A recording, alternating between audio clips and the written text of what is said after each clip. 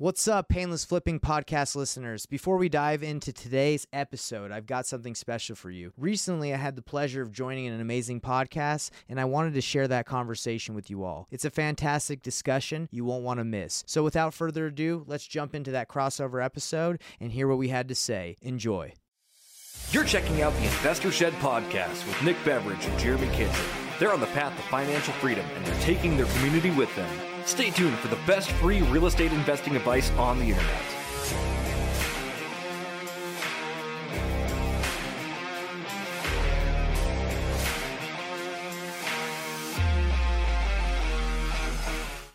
Welcome to the Investor Shed podcast. My name is Nick Beveridge here with Jeremy. I've got a little cold kitchen. How are you? I'm doing so good, Nick. Other than I got a little bit of a cold right now. How are you? Just a little wee bit.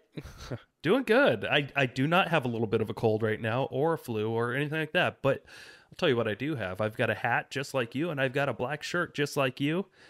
And we also have Nathan Payne on our podcast today. Absolutely do. It was so cool to talk to Nathan today. Nick, can you tell us a little bit about what Nathan brought and what people will be looking forward to see? Yeah, so Nathan runs a wholesale training company, and he's also a coach, investor. He gets into his story about how his business has been the last few years, where he got started. A lot of good stuff, a lot of good nuggets. We talk about social media, how he's able to grow that presence, just being consistent. It's the day after Christmas. He's on vacation.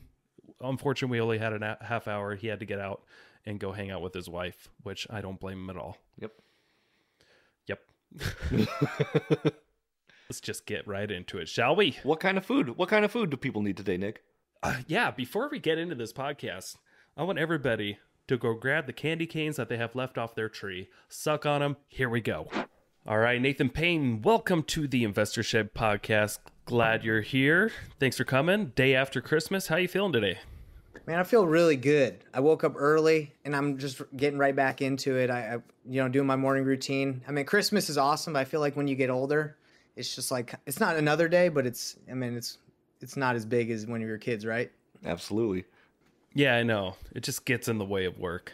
Just because it's a bank holiday too doesn't mean we can't work. It doesn't mean we can't find the next property we're looking for too. So that's right. Yeah. Technically, it is a holiday. So thanks for coming on board. Yeah, no, I appreciate you having me. Yeah. So Nathan, why don't you tell us a little bit about yourself and what kind of deals you like? Start with just kind of your background and how you got into real estate investing. Yeah. So I started real estate investing 4 years ago. I was, had no prior knowledge to real estate whatsoever. I was from a door-to-door sales background, but my roommate in college, he was doing lease options and seller financing. And so, through college, he was always like, hey, man, come and do this. And I was like, nah, man, I'm doing door-to-door. I'm doing really well. I'm running a team. And, after college, I didn't really want to do door-to-door anymore because it was like, it's a transient lifestyle. You always have to be bouncing from place to place. Good money, but I didn't want to do it anymore. So I called him up. I said, hey, let's go right into real estate, man. Let's do it. And he was all about it. So he quit his job and I quit mine and we went right into it. Gotcha. What were you selling door to door? I was doing Dish Network, satellite TV. Gotcha. How long were you doing that? And was that like draining or taxing on your mental state? Yeah, it's pretty intense stuff. I would say like you not a lot of people do it year round. They do it for like spurts of like 4 or 5 months in the summer or in the fall. So I went on a 2-year mission for my church where I was knocking doors and talking to people about Jesus. And then right after I got back from my mission when I was 21, I went to college. Then I started doing door-to-door sales from like 22 to until I was like 26. So what is that, like 4 years, 5 years? Okay. Gotcha. So you already had some experience, like the process of like knocking on strangers' doors wasn't necessarily an issue for you like it is so many people. Yeah. You got some training. No, it wasn't. It was something that it came natural to me just to randomly talk to people about things that they probably didn't want to talk about. Yeah. Because I know I've done sales in the past before I got into real estate sales, and I know everything else, it seems like other than real estate, you actually have to push on people. And real estate's like the only sales jobs that I've ever had where there's no pushiness needed at all. Yeah, that I was actually surprised. I thought I came into real estate because I was like, man, I'm a great salesman. I thought I was really good, and I was cocky too, which was probably bad, prideful because I was good in the industry of door to door, and came into wholesaling and real estate, and I was like, man, this is completely different. So I had to like get John Martinez sales training. I had to get Franklin Covey sales training. I was just training like nonstop because I couldn't convince anyone to sell their house to me at a discount. I couldn't figure out why it wasn't working. I was like, man, what's going on? But then I found out it's not how it works in this industry. You don't convince people. Right. Training goes a long way for sure. Yeah. So most of that, what did that training kind of teach you is just how to go out there and find the right people to talk to? Yeah, how to find the right people, how to present options, how to, basically like not like find out if you're the right fit for them, right? So I guess in essence to what you said, yes, that's correct. Find the right people. That's awesome. And just I want to touch on your wholesaling a little bit, Nathan. So obviously you do run a successful wholesaling business. Can you tell us what that's like and how you grew that business to what it is today?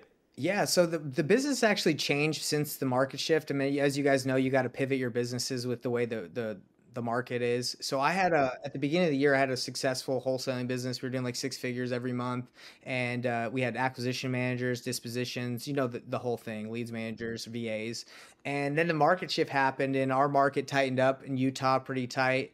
And our VAs weren't getting we were using virtual assistants for acquisitions managers, and they weren't getting as many deals as they used to be getting, and not big enough spread. So we actually had to go really lean. And I had a business partner at the time, and I was like, hey man, like we're going really lean. There's really no reason for me and you to split everything 50-50. Like, you know how to do the business, I know how to do the business. Let's just separate. So we split.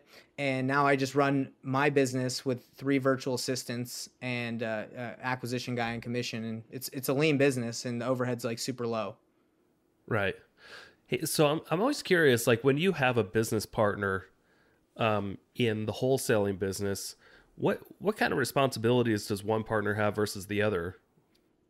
That was kind of the problem. Like when we first started, we got basically it was like emotional support in the very beginning. Like we both didn't really know what we were doing, so we were like, "Hey, let's do this together." And we both did the acquisitions. We both did pretty much deals, but together, right? And then as we grew, it was like, "Well, shoot, what do we do?" So over the last couple years that we were together, we were always switching roles, trying to find out which one would be better fit for one. Marketing, one guy would be in charge of sales and dispositions, and eventually like it became apparent that I was like just better at sales, so I was over the sales team and doing acquisitions, and he was over just the management and marketing. And that's kind of how we did it until the end. We ended things. Right. Yeah, I've been in a lot of partnerships, and what I've discovered over time was that no partnership is ever going to be fair, and you just got to know that going in. But what most people don't know is like what responsibilities are the partners actually going to be in charge of? Are they going to be in charge of the same thing? Because then you got a problem there. And are the personality fits? Like, are they more of an integrator? Are they more of a visionary? There's so much that goes into a strategic partnership, and most people, I feel like they both have an interest in something. Hey, let's partner up and do it. And then they find out later, it's not necessarily a great fit because of their personalities or anything, but just it's a functionality flaw. Like who's actually in charge of what, and is that person good at it enough for it to be worth like a 50-50 split? It's kind of a tough thing to figure out long term.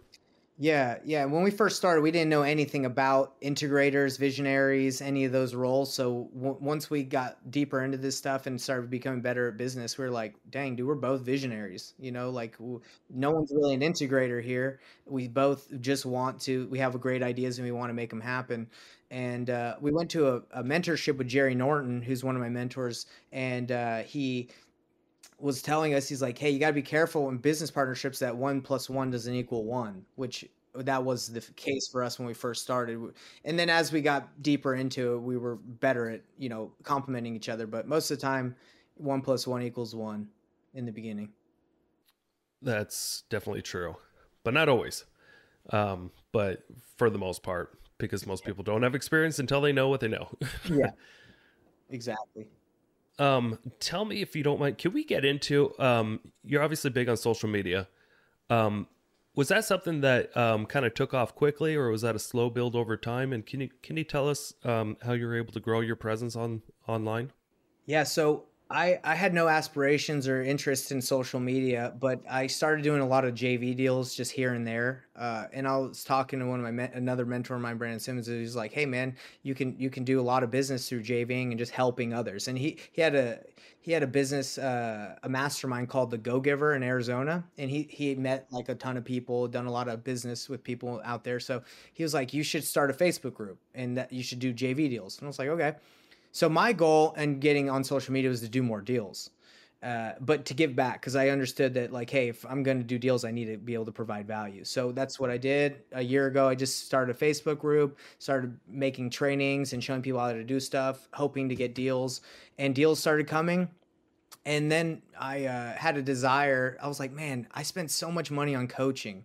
I spent so much money trying to like learn this business, and I feel like it's a lot of the coaching out there is very expensive, and they don't give you the support you need. So I was like, I can give all the support. I have the time, and I can do it for a way better deal. So that's kind of how I got bigger on the social media. It was said, and it wasn't just sudden, and it's not even. I don't even feel like I'm that big. It's just a gradual. I've been posting on social media platforms every day for the last year because that's just what they tell you. Consistency is the key. So yeah, that's kind of how it started. I wanted more deals, and I knew how to get bigger was to help out. Gotcha. Well, I mean, I know it doesn't sound huge, but like you've only been doing this a year, and I know on YouTube you already have 10,000 subscribers.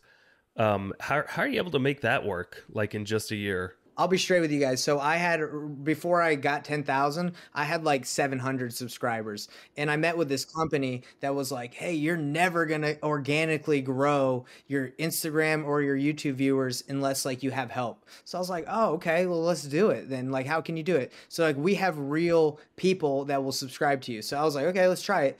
And then I found out that the real people were real people, but they were just like paid people in India and all that stuff. So a lot of my subscribers, I'd say a majority of them are real, but they're not like legit. And I thought that'd be fine because I was like, okay, let's get some viewers on here. Let's get some, I guess, the credibility, you could say fake credibility, and people will start subscribing, which it did work.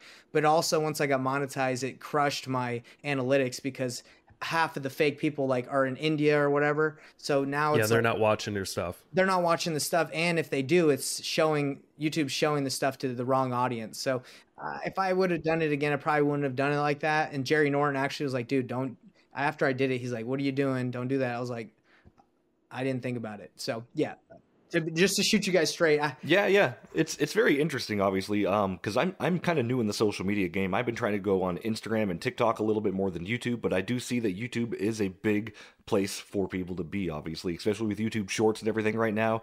It's a great place to have content for sure. So Huge lead gen, right? It's like Jerry Norton told me, keep talking about him, but this is what, I guess this is the topic we're on. It's just a giant funnel, right? Like what YouTube and social media is, it's a funnel that pushes people to a specific platform that you want, whether you want them to bring deals, whether you want to coach them.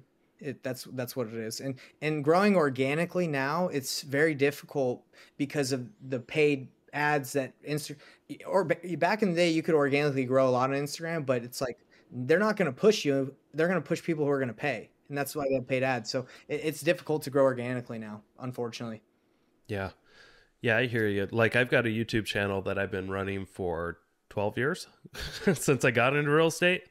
And I've only been really, since Jeremy came on board, really kind of more purposeful about putting good content on there for maybe the last 4 years now. yeah, something like that. And I've grown to 181 subscribers. Getting it. It's pathetic, but if you look at the analytics, like a lot of people are watching. It's just it just boggles my mind. Like, how do people get like 500,000 subscribers in just a couple of years? And like, are they legit? How much media do they have to be pumping out? And are they on everything out like TikTok and Instagram and all that stuff? And how do they even manage their own business and try to grow that social media. Yeah, and for me, what I do for my content is most of it is lives that are like I'm actually working, and I just cut it up into content with my video editor. But just to kind of give you an idea on how to grow your YouTube channel, I hired a YouTube coach that grew Chris Crone's channel and Noah Randall and a bunch of other big people that have like 500, 700,000 subscribers. And he's got a specific strategy that he's taught me that I'm implementing on my YouTube channel. You can see that's actually working very good. It's getting me on searches. It's getting me on the browse channel, which is essentially how you grow. You have people search the topic that you make, right? So when I started my YouTube channel, I was making videos that I thought people would be interested in, like, hey, watch me call seller, right? But if you look at the analytics on YouTube, if you actually do research and say, what are people searching in my industry, you make a YouTube video after what's being searched, and then that's how you actually grow. And I didn't know that. It's obvious. It's common sense, but I didn't know that until he showed me, and that's what we've been doing. Gotcha. How long have you been training wholesalers? It's been this year. This year I've been doing it. Yeah, I started Investor Thrive this year, seriously. Okay. And has that spit off any revenue for you so far? Or are you still in the growth stage? I think right now we're break even after investing in, coaches to help me do it. And, it's actually an intense business. Like there's a lot of softwares and services in it. And, again, with Jerry Norton, he's like, I was talking about coaching. He's like, hey man, it's a whole nother beast. Like it's a marketing business pretty much. Like you got to get your message out there and yeah, so break even at the moment, and done some deals from it, which has been cool. Man, this one's crazy. I was supposed to close on a deal last week with a student for $19,000, and we were gonna, in my program, I give him 60% and I take 40 on a JV deal. And this is what the buyer told me, which I'm pretty tight with the buyer. He said he wired the money, $200,000 to close on the deal, but someone had hacked the email of the title agency, and they wired the money to the wrong to a fraudulent account. So they just sent $200,000 to whoever they don't know, whatever. And the seller's like doesn't know if they believe that or not. So they're like, we ain't gonna wait around. So it's just a mess. Wow. Oh man, yeah, you got to watch out for that stuff. I know our title companies, like every time we open escrow, they always send out that email first, like, "Hey, watch out for. We're never going to email you with wiring instructions." Right? Live and learn on the deals. Some creative con artists out there. And he had like an assistant that did it that looked like, she's like, look legit, and so, whew, Ooh, I hope they can figure it out, but not good on her resume. yeah. Yeah, that's wild. Ouch. But yeah, so I'm doing deals, but unfortunately, crazy stuff happens sometimes. Yeah. Now, Nathan, you do a lot of wholesaling. Do you do any buy and holds as well, or do you particularly just work on wholesaling and getting other people the deal so you can get the quick cash? Mostly quick cash, because over the last 4 years, in order to maintain a wholesaling business and keep employees, we've had to like churn and burn pretty much everything, which, like, looking back, everyone's like, man, I wish I could keep 10% of the stuff that I did. But the problem with just owning a wholesaling business is if you have a lot of employees, in order to keep the engine running, you got to pretty much sell everything, and it's hard to keep stuff. You got to put that coal in the fire for sure. You're singing to the choir, man. I spent the last couple of years with just employees growing this construction business to fuel my, flipping and spec home building business, and it was just, I would have been better off if I didn't do anything for the last 2 years. It's crazy. It's crazy, bro. Yeah, employees can be expensive. And it's funny, you want to do the right thing and you think you're doing the right thing, and you're taking advice from people that are making money, and it just seems like a vicious cycle sometimes, and you're just relying upon what the market does sometimes. Yeah. I mean, I got rocked by the market. I had like 3 flips going that haven't sold, so we had to refinance out of one. We have 2 other ones we're trying to figure out. So it sucks. I mean, we were doing really well during the last 2 years, and before it was fine, but now it's like, okay, pivot. What do we do now? And I think that there's a lot of people in that situation. So do you assign most of your deals, or do you close on them and then flip them? Assign. most majority of the deals. And during over the last 2 years, we were wholesaling a lot, so we were closing and just relisting them and making good money. But again, that strategy's kind of out. Yeah. So what what's worked best for you for getting leads for your wholesaling business? So right at the moment, I leverage my. This is not something everyone can do, but I leverage my community and like my social media, and I get free leads, but from other services like cold calling. I'll say, hey, let me promote your cold calling business. I'll give me free leads, and we'll rev share once I close. So I get a lot of free leads now, like Home Light. That's another good one, but when we were paying more, I mean, cold calling, texting was always good. Pay per click has always been good, except I mean, it's a double edged sword. Sword with pay per click. It's very expensive. So if you don't convert, you're pretty much done. So Now, when you're pulling lists for your wholesalers too, Nathan, are you looking for things with high equity, low equity? Are you looking to find seller finance deals? Or are you just looking for, a lot of people that have a lot of equity so they can close and, you can make a quick buck and they can make some money too? usually high equity. High equities combined with pretty much any list is a good move. Like absentee owners are always the tried and true vacant absentee owners because they don't live there, they have no attachment. If you're trying to market to people that live in the home, it's obviously a little bit more tricky because you got to get them out of there.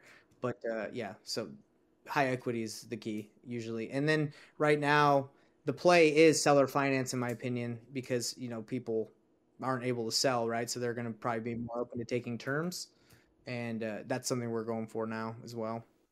Yeah, seller finance, subject to. Do you ever jump on to subject to opportunities or anything like that? Yeah, I've done a couple, and that's actually one where in oh gosh, it's one we have right now that hasn't sold that we have on subject to that we pretty much like told the seller like, hey, we'll flip this with you. We'll take care of the payments and we'll finance you, fix up the place. He agreed, and then he didn't fix up the place. So, and the house is now worth less. Oh, you're gonna have the seller fix up the place? Yeah, yeah, he's a contractor. So he was a contractor, and he's like, dude, I know this house is worth way more. I just need the money to fix it up. And we're like, okay, fine. We'll take over the payments. You fix it up, get out of there, and we'll sell it. But he didn't fix it up. He didn't get out of there, and now we're like, the house is worth less than obvious. Well, at the beginning of the year, it would have been fine, right?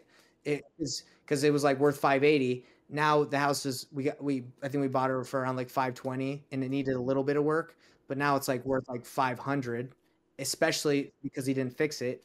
Uh, so Do you have a good idea like how much more money is needed to fix it, what it could rent for, and could you keep it long term as a hold if you boot them out? uh, so the problem is that the balloon payment that we agreed to him on was short. It was very short because we're like, hey, if you fix this up in 2 months, and then we only need about 3 months to sell it. So we're pretty much like up at that balloon payment, and where it's like, hey, we need to pay him out, right? Oh, okay. Even though he voided his agreement? Yeah, and so that's now it's like a legal thing. It's like, okay, is the contract void because he took our money, didn't fix it up, and didn't move? Like, do we have to perform on our balloon payment? And now there's no equity there. Yeah. And the thing is, it's interesting because he owes like 200,000 on the house, so there's quite a bit of equity on his end. But with us, there's really no equity, and the payment on the property is like super low. It's like $1,000, and it rents for like 2,500 over there. So we could boot him out and just evict him and let's go to battle for a year or two, and then just rent the property out. But I don't know. This has been a weird one where I didn't want to like kick him out, and even though I feel like he deserves it, it's just it's a weird feeling because it's like I could kick you out, but I don't know. It's a weird. I haven't made a move on it, kicking him out. Is Utah, is it a judicial foreclosure state, Nate? Is that where you have to wait like 90 days and everything? Judicial foreclosure is where you have to go through the court systems actually if you're going to be evicting somebody. You know what you do, but I heard something like this is a different situation since this isn't bank owned. It would be him foreclosing on me, which he's not a bank. So I'm not sure what the process would be. We're trying to figure out what to do because I really just want my money back. I put in closing costs, and I gave him 20K down to put towards repairs, but he didn't spend it on the repairs. Obviously, he just pocketed it. So if I can just have my 24K back, I'd be great. And I got that from a loan from someone. So it's potential. It's potential that potentially that person could foreclose on me and get their money back. So that's probably what we're gonna do. It's all going to run downhill, right? Like somebody's got to get paid. Yeah, because I think he's going to try and foreclose on me and be like, oh, you didn't fulfill your agreement. And I think if we went to court and said, hey, this guy didn't follow his end, the contract, unfortunately, I'm not an attorney, so it's not very clear. Like most contracts aren't like if you have to go to court, like, hey, Right. Yeah, yeah. There's ambiguity for sure. exactly. We put a scope of work in everything, but our contract also says that it's like buy as is. So they could be like, well, no, you said you'd buy it as is, so why is there a scope of work? Anyway, I think we'll probably get foreclosed on, get my money back, and I don't know, guys. It's crazy. I don't even know how I got talking about this, but Hey, it's interesting hearing about this story, right? And you also got to be so careful about this kind of stuff too, because he is like, it sounds like it's his primary occupant or his primary. it is. Yeah. Yeah. So, I mean, there's potentially Dodd-Frank that you have to deal with too. You could be in violation of the Dodd-Frank Act given a loan on somebody's personal residence if it's looked at as a loan. Are you talking about I could call Dodd-Frank or enact them, talk about that on his end or my end? No, I mean, I think that puts you in a bad spot because you're not a licensed lender. I think the Dodd-Frank, as far as I know, it's if you have the property, you own it, and you sell it to someone on subject to, and they can't qualify, then you're in trouble. But I didn't sell. He sold it to me, right? So I'm the buyer. So do you own the property? I do own the property, yeah. Oh, okay. Yeah, it might be a little different. It's still worth talking to an attorney. Yep. Yeah, and I think the problem is with the Dodd-Frank Act, whatever you call it, you can potentially be in trouble if you didn't purchase the home in an LLC. If it's like if you bought in my own name, but I bought in my company's name, so I think like, yeah, there's weird stuff. I got to talk to an attorney about it. So I think the only reason I brought that up, I wasn't sure if it was in his name still or your name still. It's in my name now. It's in the LLC's name. So I don't think that would apply then. I wish it would though, because then I could say, hey, this guy sold it to me and didn't even see if I could qualify. Right. Yeah. We didn't go through anything, right? And this kind of goes to show like real estate isn't just always like sunshine and rainbows as most people think. I mean, a lot of people can see real estate investing from the outside in, think like, oh, this is just the easiest thing in the world. It's not always easy. You got to make hard decisions sometimes. And that's what I try to convey, like on all my content, is like complete transparency. Like, hey guys, like having a wholesaling business, in my opinion, is not like the end all be all goal. That's not my goal. I don't think that should be anyone's goal, unless you guys love doing that. But I think the goal is to create like get assets, create passive income, and grow your business. But I tell people like, hey, if you being a wholesaler, it's active income. It's you have to work. As soon as you stop working, you stop getting deals. So it's not as luxurious as I think people think it is. You get big checks and you can make good money, but I don't think it should be portrayed as like, oh yeah, this is easy, because it's a grind. Yeah. Yeah, I've always believed that wholesaling was an advanced strategy. and it should be kind of like a last resort too, not a first resort. Just because I think the real money's made in holding. And from I've seen a lot of people over the years get into wholesaling as kind of their launching pad, and then they eventually get into buying rental properties. And that's kind of always that's they make the active income so that they can reinvest into something that's more stable and will build wealth over time. I mean, there's a reason why they say the rich flip, but the wealthy hold. Yeah. Yeah. I agree with you 100%. Like, I think if you get into this just to wholesale and that's all you're going to do, well, you're going to be busy. Yeah. Then you just bought yourself a high risk job. Yeah, that's right. That's exactly right. So Nathan, you did talk about this isn't your plan forever, obviously. What is your plan going forward? So do you have a 5-year plan for where you want to be in the next 5 years? So I'm really passionate about what I'm doing at Investor Thrive. Like, I'm building a community that's like a really affordable program for people to get in and get started. And I believe that my program, like within the next 5 years, will be like one of the biggest coaching communities out there, just because I provide everything a wholesaler needs. I provide like a buyer's list nationwide, wherever state they're in, a buyer's list, leads. I give them all the contracts, like everything they need, daily coaching calls. I bring in experts from other industries to teach, so I don't have to just be the only one they're listening from. I want to bring in commercial. I have a bunch of people coming in teaching about things that they're experts on. So like my goal is to create like a community that supports new people and maybe people that are trying to get consistent. I think that that's something I want to do long term, because I remember getting started. I was really frustrated after dropping $5, $10, $20,000 on coaching and not feeling like I got what I needed necessarily, or the support I wanted. So I was like, dude, I can make that for people. I totally think that's awesome.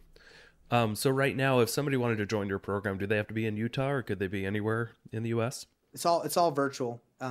We do meet in once a month in Utah for like a free mastermind meetup, so anyone can come to that. But if you go to investorthrive.com, you sign up. My program's month to month as well, so you can check it out. If you don't like it, I give a 30-day money back guarantee. So if you join and you're like, hey, this month sucked and this stuff is trash, then be like, all right, great, here's your money, bro. I don't need it.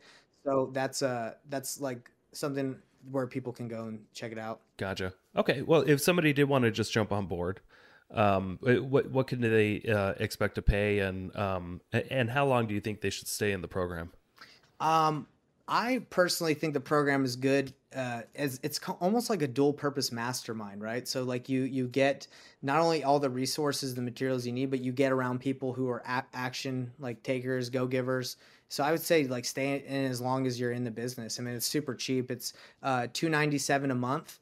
And yeah, month to month, you get people who are doing deals all over the country, so you can leverage other wholesalers. I've done multiple deals. I give away leads that came from my wholesaling business. So I have about 180,000 leads that I give away every month. I give about 10,000 a month away. And I say, hey, look, these leads are already skip trace, and 1,000 of the 10,000 I give away have been talked to. They just need to be followed up with. And I give those out. There's people doing deals from those. I'm still doing deals from them.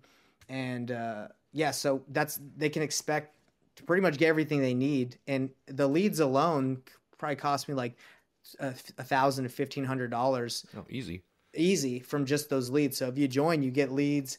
By buyer's list, I spent $50,000 on buying it and building it. I networked with Nick Perry and a bunch of other nationwide wholesalers, and I give that list out one state to people that join. So if you want to have your buyer's list grow, well, you get it as long as you're in the program. I love it. That's good stuff, man.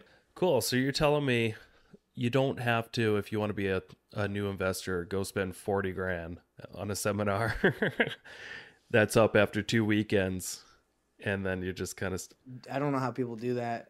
Dude, they do it all the time. I can't believe it. Like, first of all, like, no offense to anybody that runs those 40K seminars, but like, how do you sleep good? Like, half the people that pay for that are going to not be able to do it. No, yeah. Oh, they stuff their mattresses with cash, and it just feels better. Dude, I mean, I talk to people all the time that want to join the program, and I talked to this lady who works for like Kellogg's cereal or something, and she joined a $20,000 Fortune Builders with a full-time job, and it's like been a year, and she's like, look, I'm just working overtime to pay that off. I'm like, and she thinks I don't know how it was pitched to her, but maybe that it was easy. I'm like, oh no. Well, I've been to a lot of these seminars. I haven't signed up for a real expensive one yet, but it's a great place to go meet and network with seasoned or new investors. So that's why I always go. But they're like Fortune Builders, they'll come to your town with a free seminar. You show up, and then they convince you to spend just $200, and it will give you a full weekend of how to flip a house. And you can bring a spouse or whoever, bring an extra person. So it's like $100 person. And then they spend the whole weekend not really brainwashing you, but like really doing a good job of doing this perfectly orchestrated dance to convince you. They nurture you. If you do not invest in this scholarship, that could range from 20 to 60 grand, there's different packages you can get, then you're just not going anywhere in life. Yeah, that's crazy. And every time I go, I'm just like, shoot, I I should sign up for this, even though I know, like, I know how to flip a house. Like, I know how to build, be connected to a community, and I've got the resources. But it's an amazing, it's like a timeshare meeting type of thing, only it lasts a whole weekend. They get you fired up. They give you just enough education, for you to realize that there's a lot to this business and you need to be mentored, and they make 40 grand seem like it's nothing because they make so much money in this business. It's 40 grand is nothing. And it can be for some people, but for most people, 40 grand is a lifetime savings. I know. Yeah. Yeah, it's kind of crazy, but that's kind of another reason why I started what I did, is because I'm like, yeah, I know how much you can make it coaching, but like, it doesn't need to be 40K.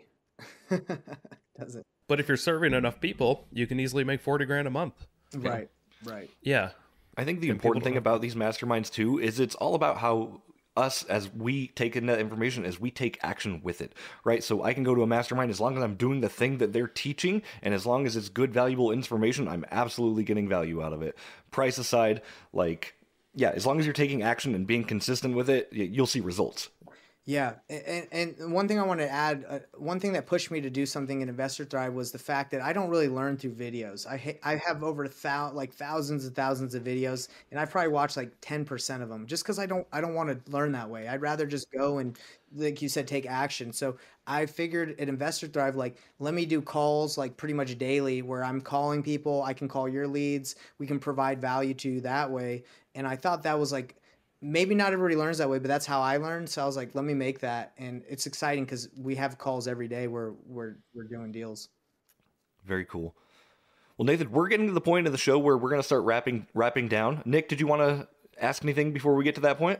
I wanted to say the same thing. I know Nathan's got to go here soon, so let's wrap it up. Yeah, we definitely appreciate your time and for coming on today. But we do a couple wind down questions we're just going to run through with you. So the first one is, if you had an investing or business book that you recommend every single person read, what would that be? I'd really like Think and Grow Rich. That's helped me a ton with my mindset. I love it. It's good stuff. The next one is, if you had $30 million just gifted into your bank account, what's the first thing you would spend it on? Oh man, that's such a good question. I have everything I need now. Maybe a cabin in Canada. That's where I'm at right now. I'm in Canada with my wife, and we've always wanted like a little cabin to like hang out at when we come visit. That's so cool. I love it. What advice would you give to newer real estate investors looking for their first or maybe even their second deal? What I teach and what I recommend for everyone is find your buyers first. Do not just start marketing and trying to find a deal because you most likely don't know what a deal is. So go find a buyer and then find out what their criteria is and go find them a deal. Awesome. And then last question for you, Nathan. How do you define success?